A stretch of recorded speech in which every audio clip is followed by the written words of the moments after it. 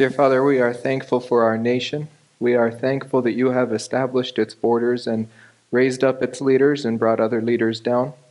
We thank you that this nation has withstood almost 250 years.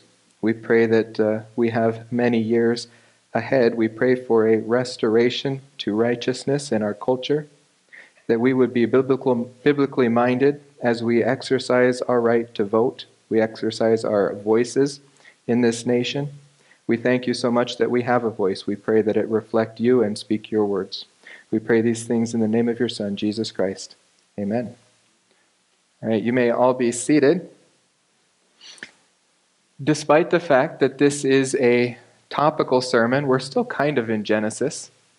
The idea is to bring us from Noah to Babel and explain what happened there and explain how that applies to us. So this will be the last sermon in our series 5 in Genesis, answering the question, has God forgotten us? And the idea here is, no, absolutely not. We are right in the middle of his plan from eternity to eternity.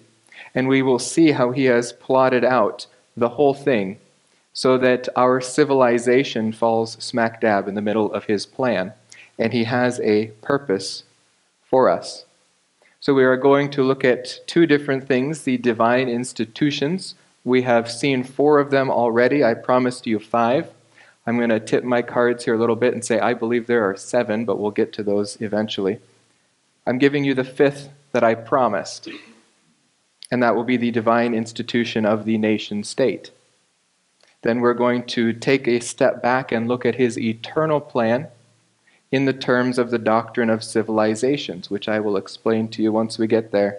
Then we will apply it to ourselves here in the dispensation of grace, specifically in our nation, the United States. I believe everyone sitting in this room is probably an American, and we have a specific responsibility for God in our nation.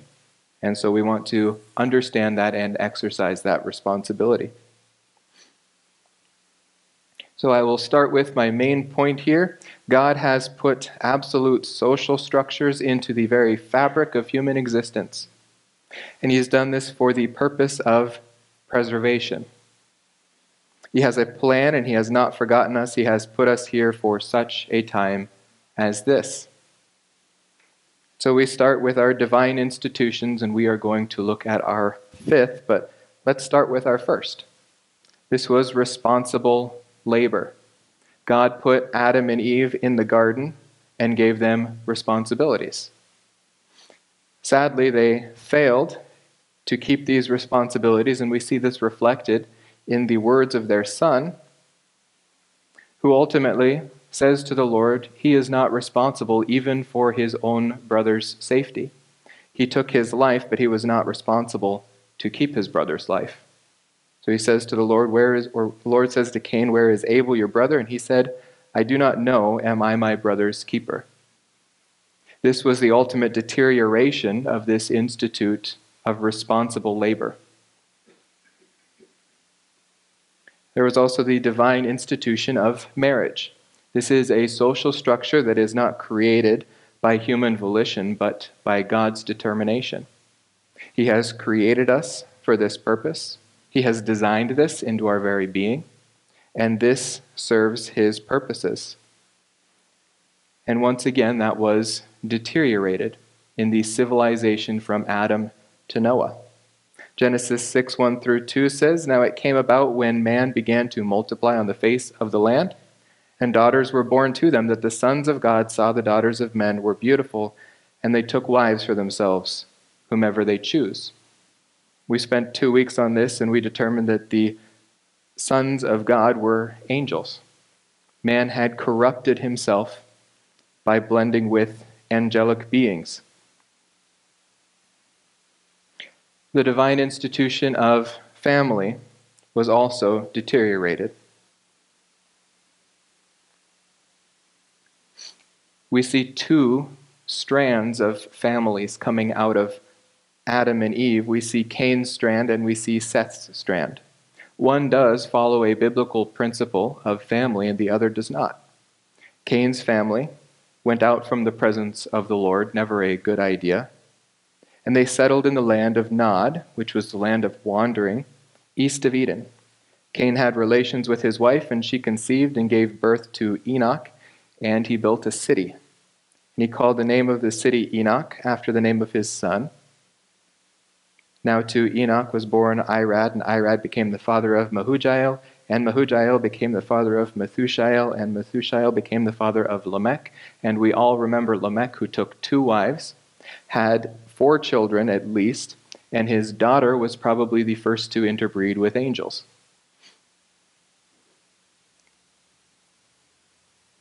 But then we look here at Adam's line through Seth.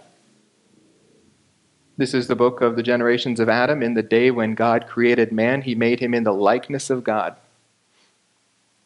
And he created them male and female. He blessed them and named them man in the day when they were created. When Adam lived 130 years, he became a father of a son, not in God's likeness, in his own likeness, in his own fallen state. Now, his son and those who come from his son will still have the image of God in them, as we see in Genesis 9. That's the reason murder is wrong, because it destroys the image of God. It is an attack on the very image bearer of God. But here we see that corruption has reduplicated in Adam's son.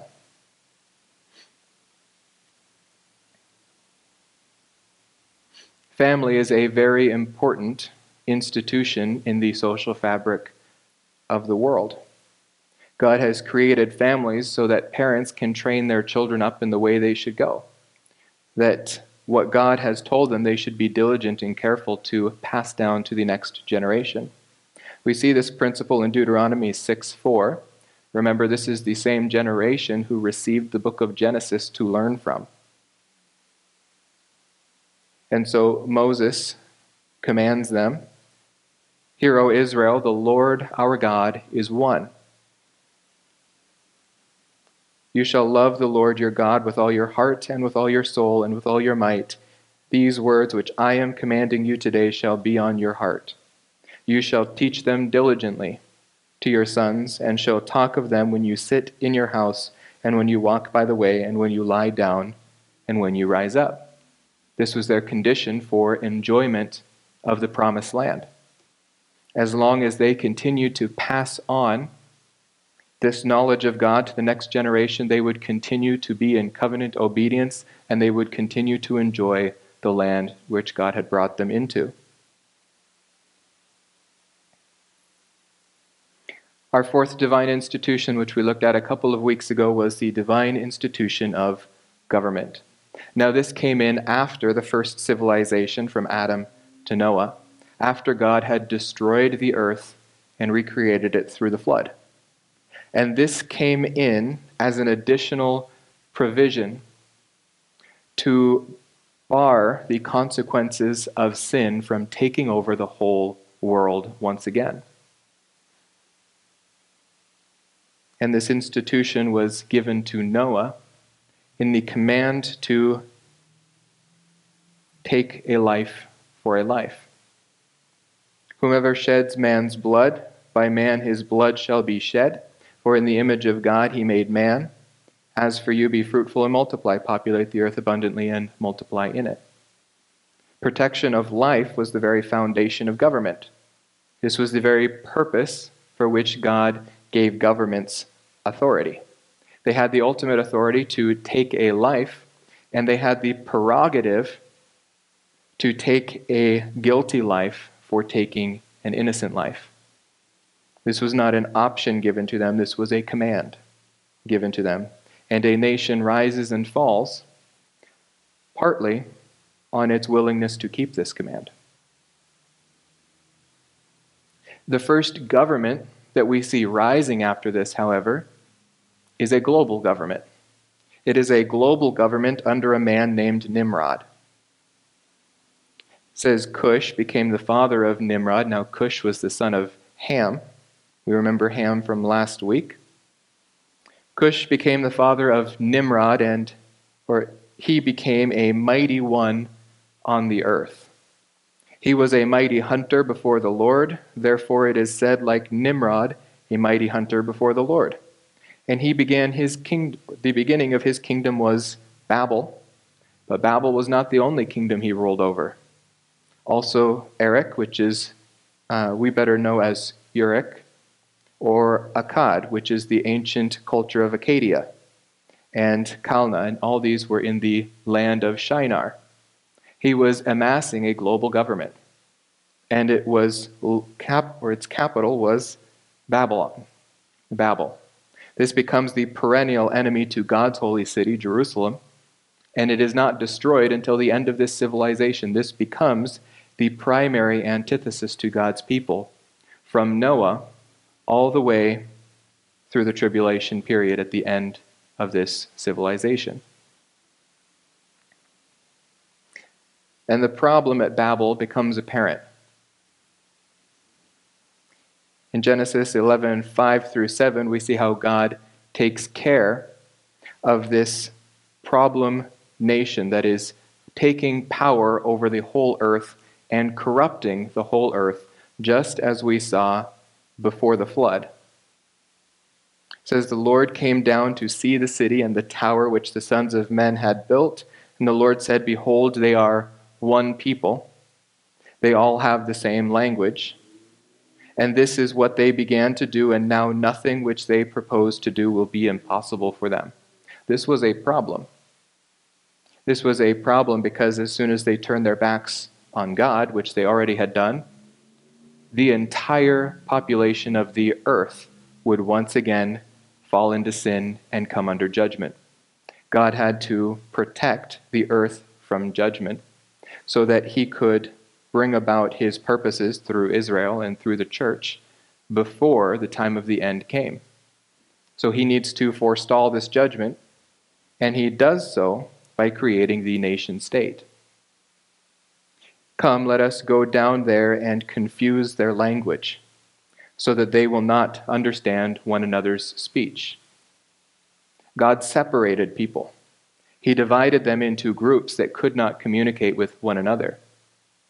He divided them into groups that could not share the essential foundation of language, so that they would be driven away from one another into their own cultures to develop, and hopefully develop in the memory of the God who separated them.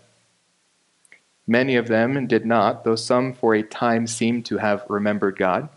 If you've ever read Don Carson's book, Eternity in Their Hearts, you see that there are still glimpses of that memory from Babel in the nations around the world, even if they have not been reached by the gospel. They still remember the Noahic Bible, that which was known before the dispersion at Babel. And so this is the foundation of the divine institution of the nation state. Nations would be divided so that God could deal with each nation on an individual basis. So that God did not have to judge the whole world, but he could judge a nation. And so one nation might fall, but the rest stand. He is going to preserve one particular nation, the nation of Israel. We'll see his purpose with Israel come a couple of weeks. But this was very important to Paul as well, as he is going out now into the world outside of Israel, that one unique nation, and he is explaining to them that God has a purpose for all of the nations, including you. And he tells them in his sermon on Mars Hill, I believe that's the right one here, the Sermon of the Unknown God, actually. God made from one man every nation. He's probably speaking of Noah here, not Adam. God made from one man every nation of mankind to live on all the face of the earth, having determined their appointed times and the boundaries of their habitation. He has even determined their borders, that they would seek God, and perhaps they might grope for him and find him, though he is not far from each one of us. The purpose of the nation is to preserve the word of God. This was specifically the task of Israel. But in keeping the nation separated, the word of God could be preserved And the nations, the people in them specifically, could have the opportunity to grope after God rather than being swept away in the corruption of a government.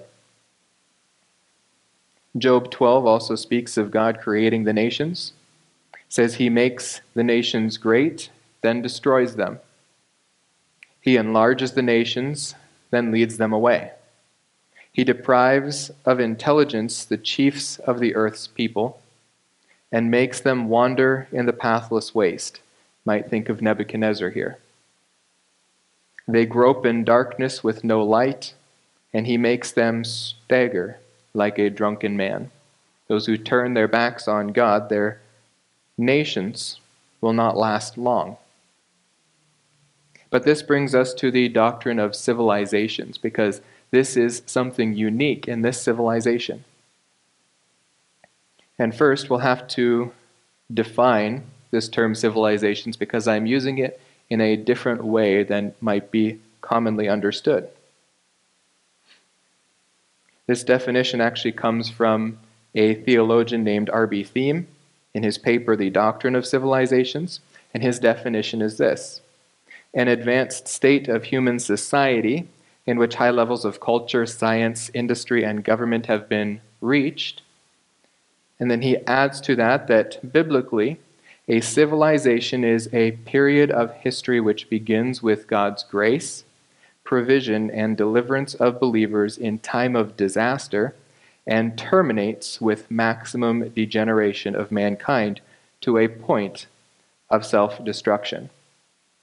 This is the idea in this civilization, to prolong this self-destruction as long as possible, so that God can pull out for himself a people for his name. In the verse that Paul read before the sermon, we see 3 civilizations mentioned. This is the Greek word cosmos. These cosmos have various different translations, and here in 2 Peter it's been translated worlds. The heavens existed long ago, and the earth was formed out of water and by water, through which the world at that time was destroyed. That world is no longer. That civilization is gone. It was flooded with water. It started with 2 believers, and it ended in destruction, because the entire world had become corrupt before God. But Peter continues, by his word, the present heavens and earth are being reserved for fire, kept for the day of judgment and destruction of ungodly men. Peter is here speaking about the end of the tribulation period. He's not speaking of the end of the millennial kingdom. The eternal state which comes after was not revealed until John revealed it in Revelation 21. Peter is here still speaking to a people that have not received the revelation of the eternal state. This destruction that he is speaking of is the cleansing of the earth when Jesus Christ returns to rescue his people, Israel, and to establish the next civilization, the millennial kingdom. And so 2 Peter 3:13 tells us, according to his promise, we are looking for new heavens and a new earth, in which righteousness dwells, the 3rd civilization. Let's take a quick look at how these civilizations progress from God's instituting them through degeneration. The antediluvian civilization, which is what the first civilization is often called, ante meaning before and diluvian meaning flood. This is the civilization that existed before the flood. It began with 2 believers, Adam and Eve. God placed them in a perfect environment of Eden. You see, environment is not the problem of evil. We don't become corrupt because we are put in a corrupt environment. We corrupt our environments. Adam and Eve began with a perfect environment and willingly sinned and corrupted it. And so man introduced corruption and death through volitional sin. He chose to disobey God. Man's corruption reduplicates and intensifies. In fact, it intensified very quickly. In one generation, we got to murder, and it only got worse from there. And so it got to the point where man threatened his own existence through angelic interbreeding. Humanity itself was at a point where it perhaps would have destroyed itself. God had to step in, God had to intervene, because his plan was not yet complete. His plan of salvation, but also his plan of creation, that a man would rule over the earth perfectly on his behalf, that man who would be Jesus Christ. And so God had to judge all things by destroying all corruption. He had to destroy that which had corrupted itself on earth. And so only Noah and his family were preserved. We see that they were preserved in the line of Messiah. Obviously, he had remained human. He had not interbreeded, nor had any of his ancestors with angels. Not only that, but he was found righteous before the Lord. He was a man of faith. He was regenerated. And so he was preserved in what one might call Operation Lifeboat. God took a family from the old civilization and planted them in a new civilization. Our first civilization, Adam and Eve, then, got on the lifeboat. God carried them into the new civilization, the post-Diluvian civilization. And we saw last week something quite heartbreaking, but something we understand better now that we have the complete canon of Scripture, that when Noah got off the boat, he sinned. And his son Ham sinned. And as we will see in the next weeks to come, degeneration is going to ramp up quickly. This civilization is going the way of the previous civilization. But it starts with 8 believers, 8 humans, Noah and his family. They enter into a cleansed environment. It is no Garden of Eden. It has just been swept clean by the flood. But the corruption has been taken out of it. Things are growing again. We even see that Noah is able to cultivate vines. But the problem is the sin nature remains. And sin is given an opportunity in both Noah and Ham. And we see it grow in Ham's grandson, Nimrod. We see it growing through the whole earth. And so the world quickly descends into corruption at Babel. God is going to provide some safeguards against that self-destruction. We are going to see him step in and divinely divide. But this civilization will still end, and it will end in the Great Tribulation. In that, a believing remnant will once again be transported by Operation Lifeboat into the next civilization.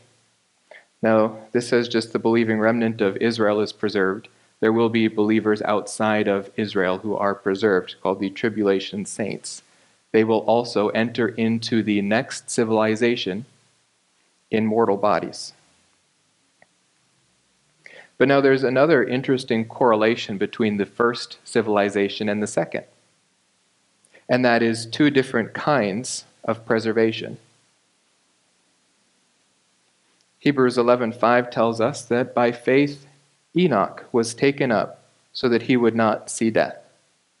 He was not found because God took him up, for he obtained the witness that before his being taken up he was pleasing to God. This was one method that God used to preserve his people, to pull them out of a corrupt and degenerate society.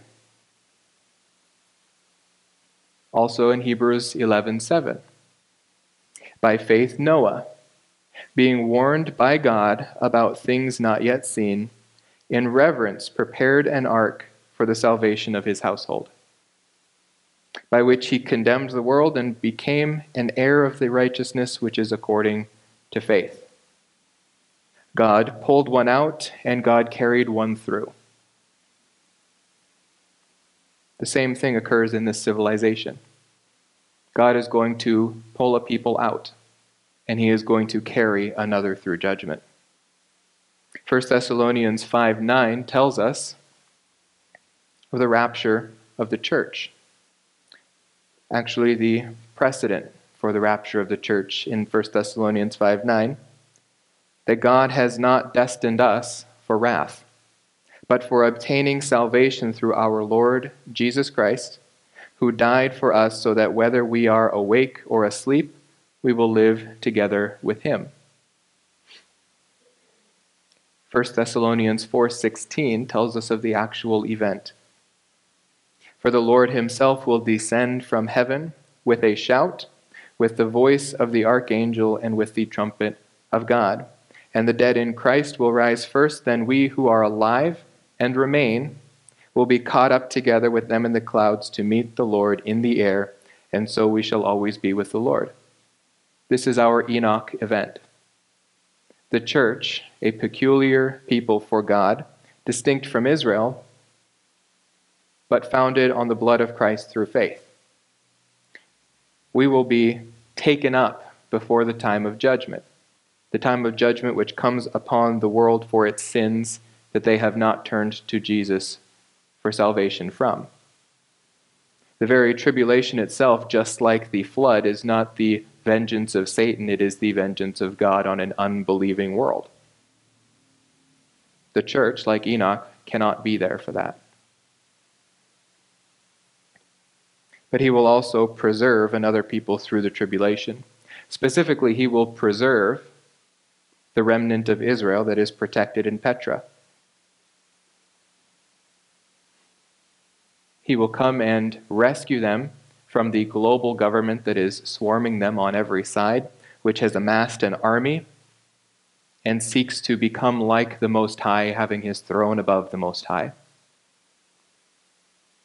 Matthew 25 tells us of the separation, the judgment at the end of the tribulation period, because both believers and unbelievers alike will survive the tribulation period. This is not like the flood. But unbelievers will not enter into the next civilization. Believers will. Matthew 25:31, but when the Son of Man comes in his glory, and all the angels with him, then he will sit on his glorious throne, and the nations will be gathered before him. He will separate them from one another, as the shepherd separates the sheep from the goats. He will put the sheep on his right and the goats on his left. Then the king will say to those on his right, "Come, you who are blessed by my Father. Inherit the kingdom prepared for you from the foundation of the world." Jesus spoke about this earlier in a parable to his disciples. If you've been a part of the Life of Messiah study, you will remember that Jesus spoke in parables after he had been rejected by Israel, so that his disciples could understand and continue to grow and develop in their understanding of God's word and God's plan, but so that those who had rejected them would not have more weight upon their judgment. They would not have more revelation that they were responsible for and would come under condemnation for. And so Jesus taught in parables, and this was one of his great parables about the end of the age, the end of the civilization. Again, the kingdom of heaven is like a dragnet cast into the sea, gathering fish of every kind, and when it was filled, they drew it up on the beach, and they sat down and gathered the good fish into containers, but the bad they threw away. So it will be at the end of the age, angels will come forth and take out the wicked from among the righteous, and will throw them into the furnace of fire. In that place there will be weeping and gnashing of teeth. This is the great sifting, the great separation at the end of this present civilization, in which God will effectuate Operation Lifeboat and carry the believers who survive the tribulation into the kingdom.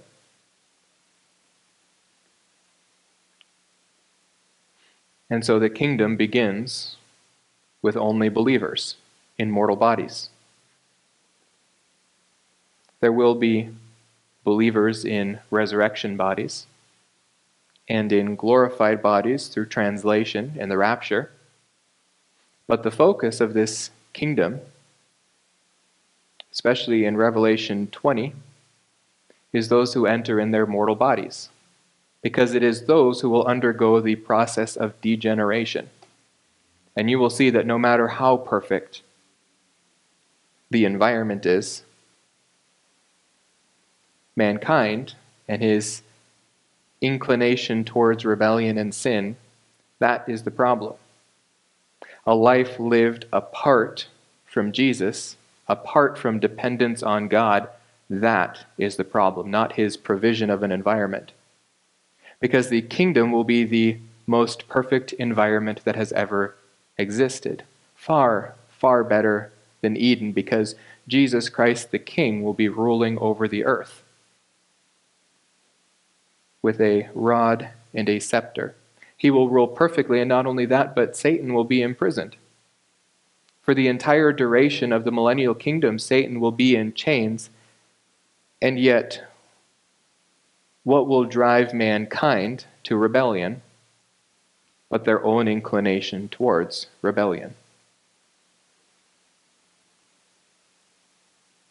At the end of this tribulation period, we see that many choose to rebel. So much that as soon as Satan is released from his chains, immediately he can amass an army. Revelation 20, verse 7. When the 1,000 years are complete, Satan will be released from his prison, and will come out to deceive the nations which are in the four corners of the earth, Gog and Magog, to gather them together for the war. The number of them is like the sands of the seashore. This is how the third civilization ends, with a third rebellion that threatened the very destruction of mankind. They came up on the broad plain of the earth and surrounded the camp of the saints and the beloved city, and fire came down from heaven and devoured them. Once again, a total destruction of all who are rebellious. And so the end of that civilization has King Jesus conquering Satan's army of mortal rebels. And then only believers remain, and they are translated into the eternal state. This is not a new civilization. This is the continuation of eternity. This is the very purpose then of our creation, of our earth. It is a blip in eternity so that God can create for himself a people. He created for his Son a throne that he would rule on. And at the beginning of this eternal state, Jesus Christ's throne over creation will merge with his Father's throne, a throne which he has earned, and he will rule together with his Father for all of eternity. And we will forever be with him. But those are the three civilizations of this earth. And so let's take a look at the actual process of degeneration. We saw this promise to Daniel chapter 12, after he had been given a vision of the nations to come, all the great nations that would rule on the earth. Chapter 4, we even saw a mandate to Nebuchadnezzar to rule over the earth, and his mandate to all those Gentile kings and rulers who would come after him to rule on behalf of the God of Israel. That extends to our own ruler, He has been given this mandate by the one he succeeded, Nebuchadnezzar. Nebuchadnezzar learned through a period of humiliation that God reigns above all things, and all power for a nation comes from God, not from the king. But at the end of Daniel's vision, at the end of Daniel's book, he is given one last message from an angel before he tells him that he will not survive to the end of the civilization, but he will die and be resurrected into the next. Daniel 12:10 says that many will be purged, purified, and refined, but the wicked will act wickedly, and none of the wicked will understand, but those who have insight will understand. This is the process that civilization would continue in while it remained. Now, when we did Jude, I went through Romans 1 pretty quickly. And to some of you, it sounded like I was talking about believers. Romans 1 is not about believers. It's also not about unbelievers because it's not about individuals. It's about a civilization. This is how a civilization that begins with believers turns into a corrupt civilization. And it happens from one generation to the next.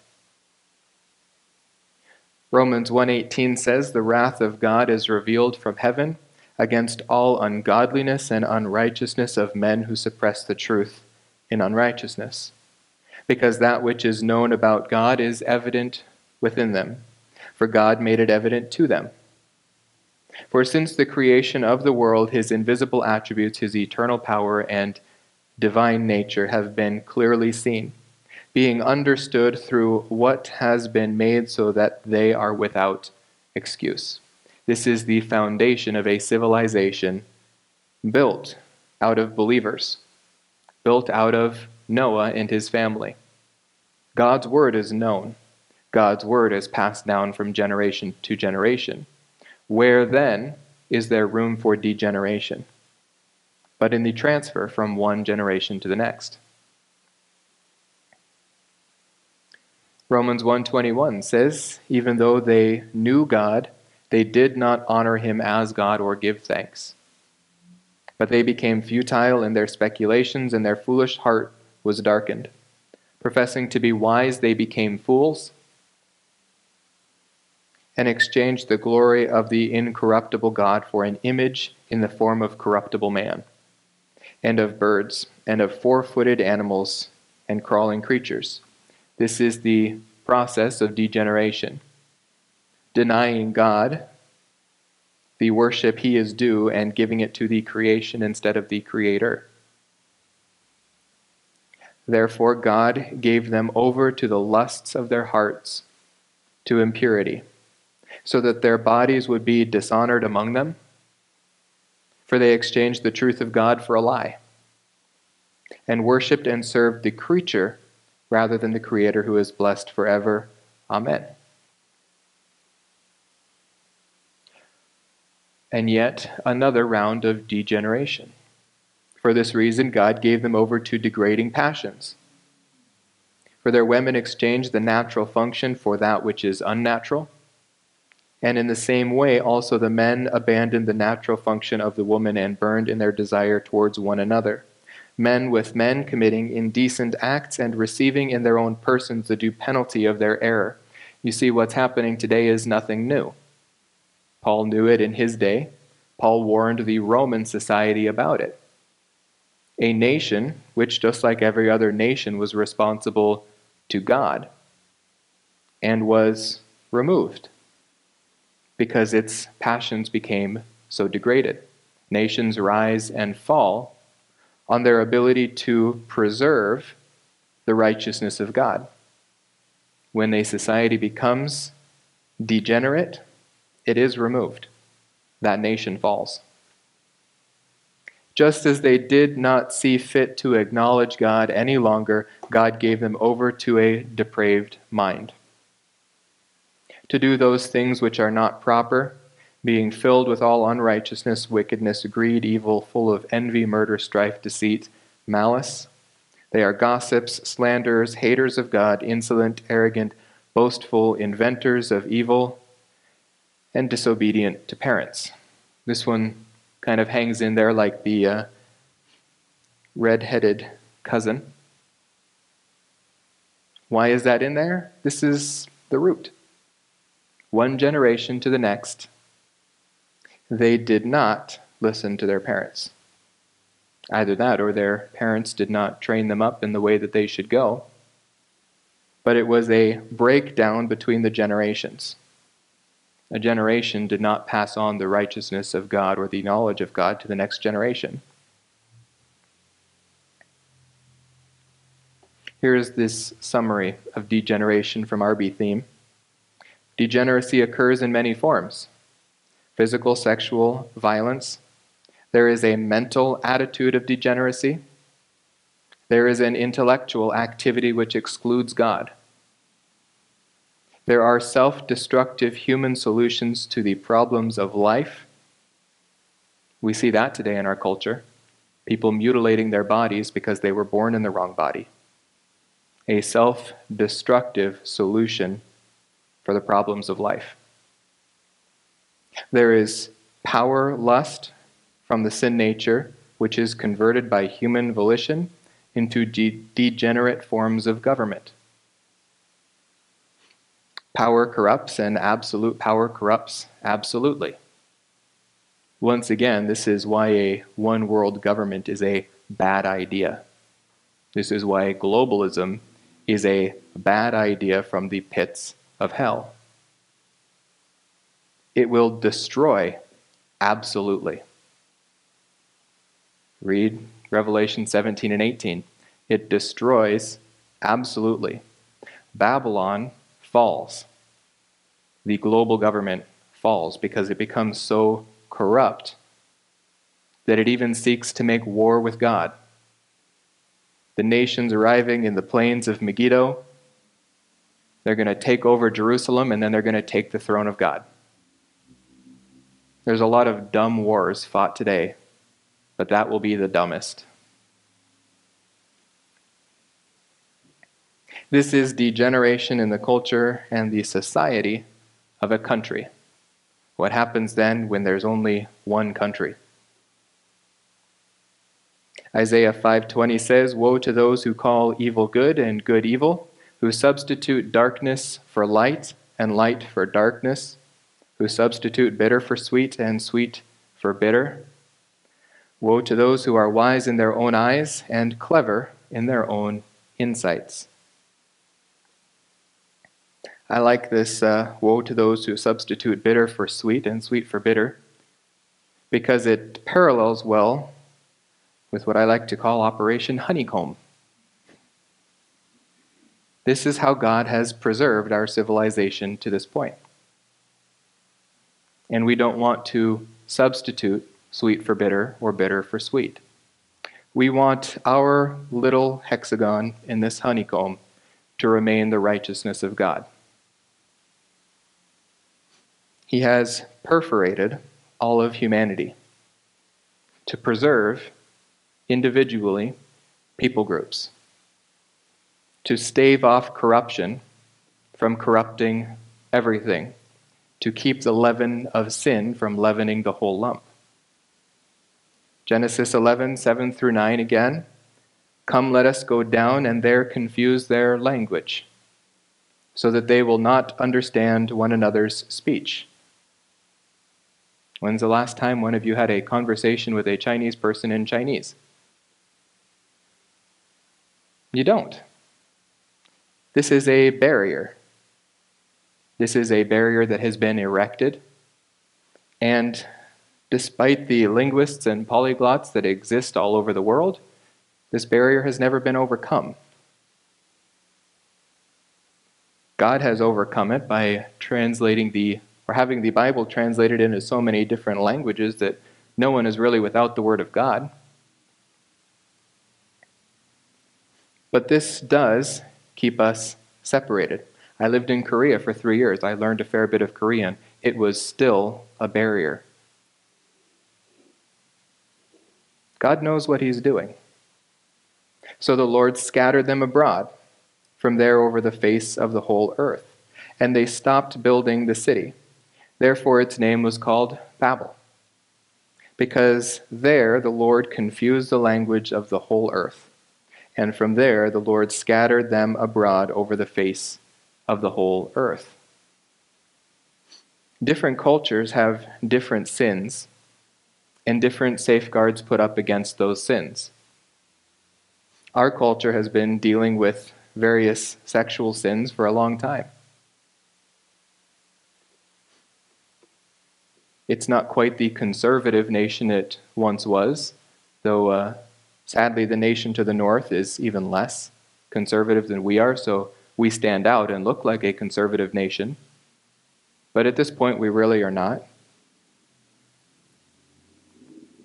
And having lived in a nation that's been conservative far longer, Korea, I see the effects of blurring these lines, of breaking down these barriers, where we are buying wholesale their culture and they are buying wholesale our culture.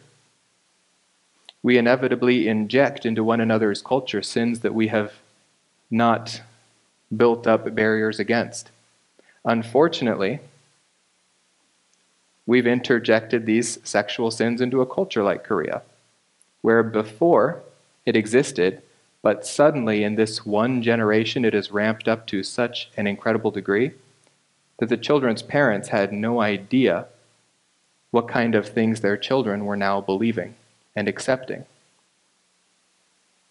One generation, that breakdown can happen when these borders are taken away. Now, I don't think we need to be completely isolationists, but we need to be a righteous culture that spreads righteousness abroad. We don't want to import our sins to other cultures. If we import anything, we want to import our righteousness. And not our righteousness, but Christ's righteousness in us.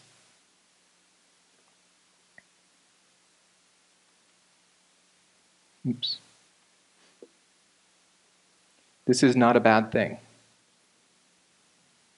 Today, the whole world is telling you this is a bad thing.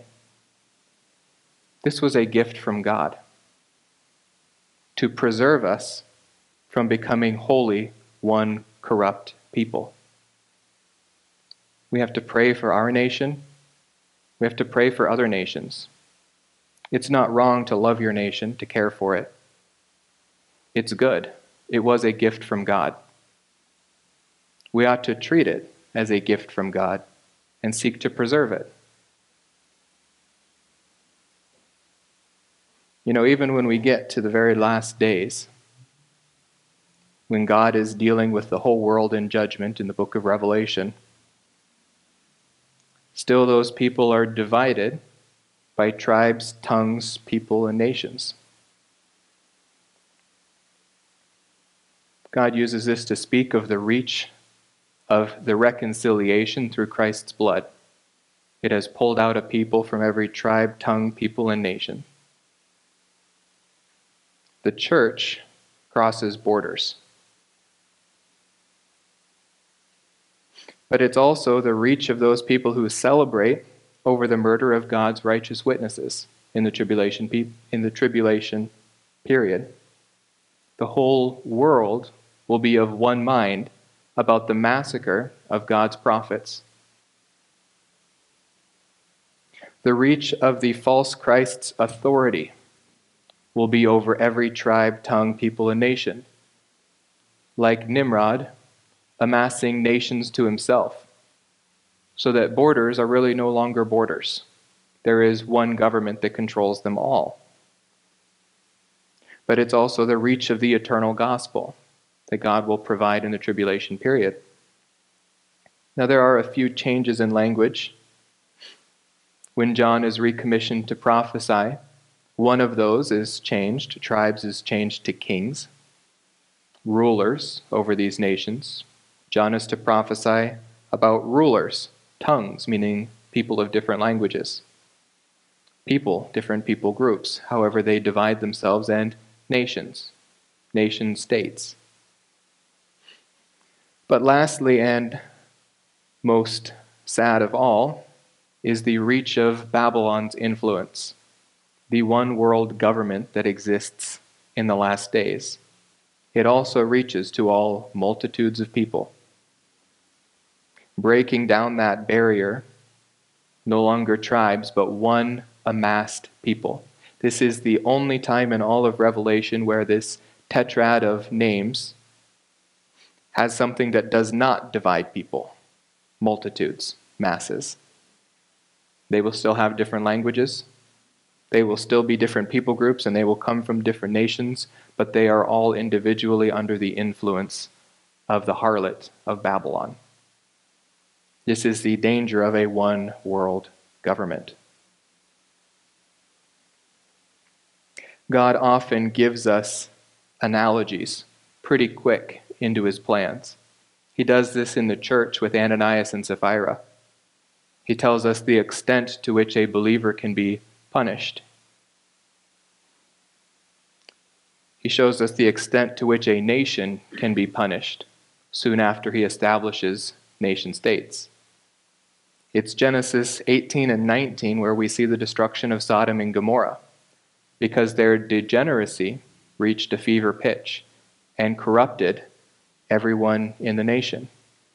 You'll remember Abraham pleading with God saying, if there are 40 people, 35 people, 30, 20, 10 people, 10 righteous people, will you preserve the nation? Only Lot and his 2 daughters ended up leaving. The rest of the nation was destroyed. One honeycomb, or one hexagon in the honeycomb, corrupted and removed.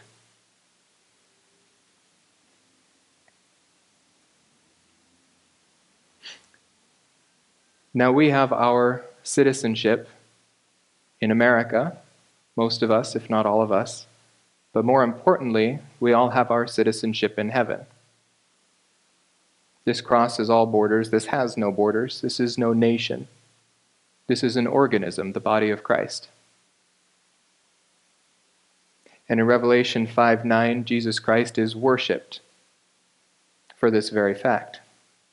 Worthy are you to take the book and to break its seals, for you were slain and purchased for God with your blood men from every tribe and tongue and people and nation. You have made them to be a kingdom and priests to our God, and they will reign upon the earth. So this brings us to our application. We today who live in the divine or in the dispensation of grace, after the cross, before the end of the civilization, we have a duty and we have a task. And every people of every nation has that duty and task in their own hexagon of the honeycomb. We want to exercise that in our own nation. Thankfully, we are a church who supports missionaries, but sometimes we forget we are all missionaries in our everyday lives. It's also not just the pastor's job to share the gospel. It's a pastor's job to help raise up people who share the gospel. Each one of us are responsible for our nation. Each one of us are responsible for passing on the knowledge of God to the next generation. You know, I think our founding fathers understood this idea of honeycombing. I don't think they had as great a term for it as I do, but they understood it, and they put into the First Amendment of the Constitution something called the Establishment Clause. Congress shall make no law respecting an establishment of religion, or prohibiting the free exercise thereof. Now, if you look in a dictionary before 1820, religion here does not refer to the world religions, but it refers to denominations within Christianity. Keep in mind, America had come out of the disaster of the Church of England, the oppression of forcing a corrupt theology on people who could now read their own Bibles and see that what was being taught was false. I often take this very unpopular stance today that I think denominations are a good thing. I don't think we should all be united, because I doubt that we would all unite on truth.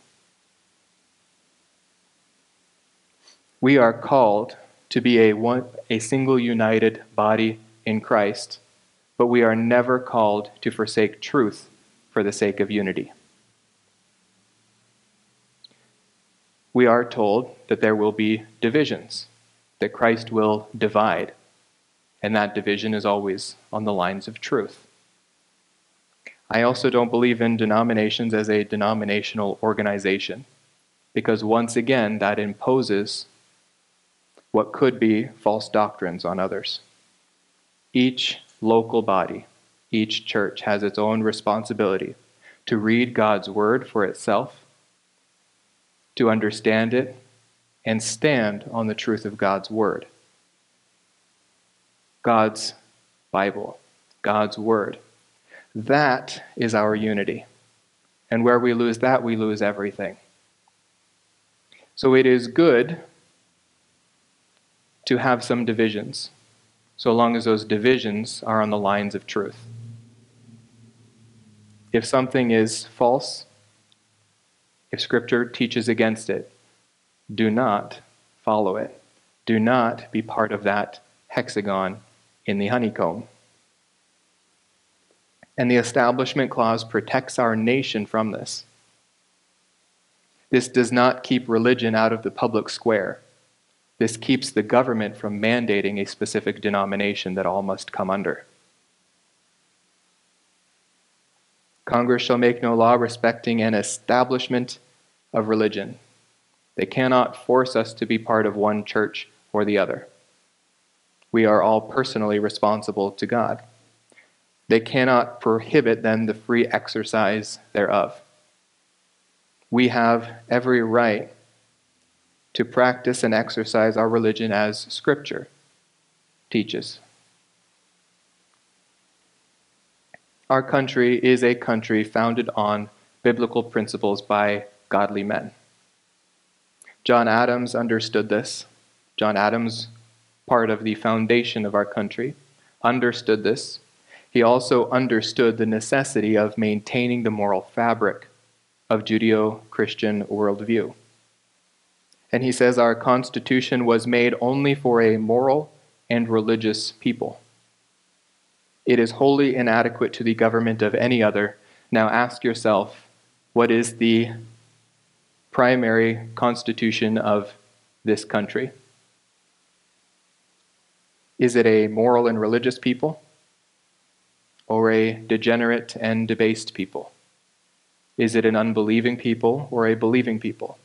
Our Constitution doesn't work for the people who operate under it today, and that is why it is under attack.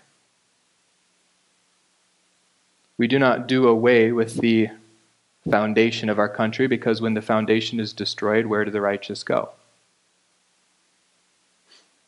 Now, our Constitution does not quite reach to the level of God's Word, which is the foundation spoken of there in Isaiah,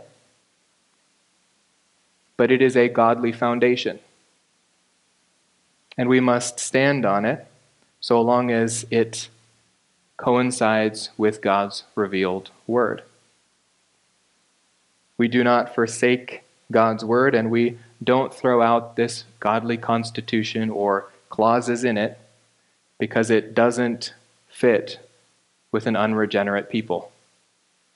Rather, we seek the regeneration of these persons in our nation by sharing the gospel. Not arguing politics, sharing the gospel. We need a regenerate people in this nation for this nation to work. I like this quote from Regent University. I think they get it. They are a Christian university.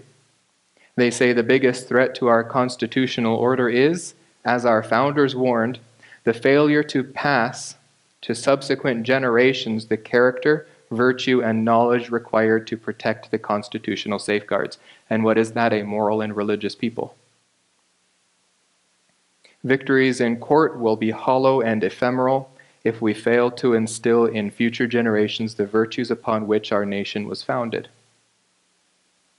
the decisions of the Supreme Court, and ultimately the preservation of the Constitution itself rests downstream from culture. Preserving the Constitution requires maintaining the virtuous culture it was designed to serve. Far from needing to kick prayer, kick Bible, kick religion, kick God to the curb, our nation more than ever needs a resurgence of biblical Christians. It needs a resurgence of people who trust God and not their nation, so that their nation can be built around God.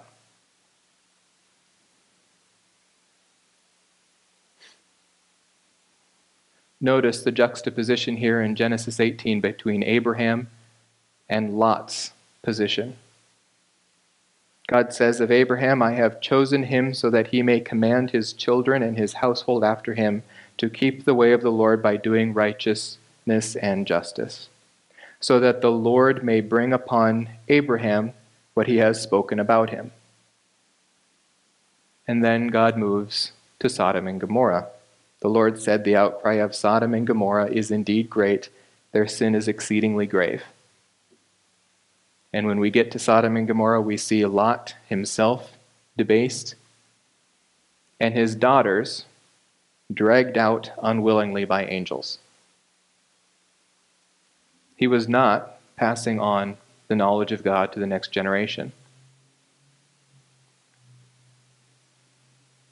And in Deuteronomy 6, Israel is warned to pass on the knowledge of God to the next generation if they want to stay in the land and enjoy the land. They are a special and peculiar nation to the Lord. He is going to spend much of revealed scripture dealing specifically with them in their nation, because they are the primary preserving force for much of this civilization, 1,500 years of it. And in one of the greatest spiritual warfare passages in all the New Testament, it is no surprise that right at the forefront, we see the necessity for family, for marriage, for passing on to the next generation discipline and instruction. Children, obey your parents in the Lord, for this is right. Honor your father and mother, which is the first commandment with a promise, so that it may be well with you and that you may live long on the earth. Fathers, do not provoke your children to anger, but bring them up in the discipline and instruction of the Lord. This is the beginning of spiritual warfare. Know God's word. Know God.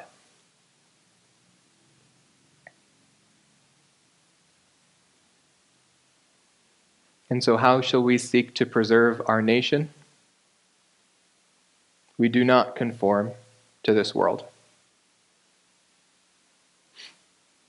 We are transformed by the renewing of the mind, so that you may prove what the will of God is, that which is good and acceptable and perfect.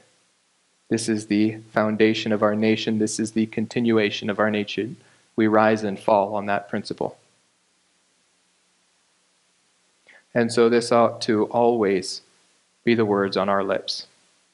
I am not ashamed of the gospel, for it is the power of God for salvation to everyone who believes, to the Jew first and also to the Greek, for in it the righteousness of God is revealed.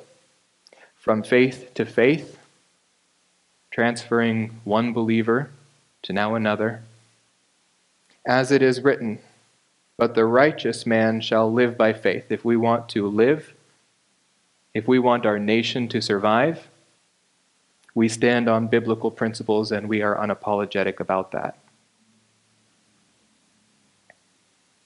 I'll end with a quote by Mark Twain here. Not a believer, but a pretty wise man at times. Broken clock is wrong twice a day.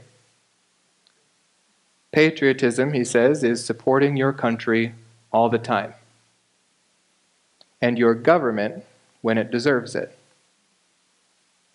Government is a tool of God to tools can be used improperly. We do not abandon our country, this gift of God, because we don't support the government in it, no matter who the government is. We have an incredible gift in this nation to have a voice, to live in a democratic republic where we get a vote. So vote. Vote in biblical principles. Vote in leaders who will allow you to live biblically, who will allow you to share your faith on the public square, who will not muzzle you from sharing the gospel that saves with everyone you encounter. Because the end of this civilization is coming fast enough. And there's only two destinations: the kingdom of God or the fire where there is weeping and gnashing of teeth.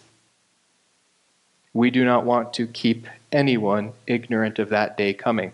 And our nation overall cannot be ignorant of that day coming. And so here is our takeaway this morning. The nation state is a provision of God to deter evil, so that judgment can be forestalled. God can deal with an individual nation rather than the whole world.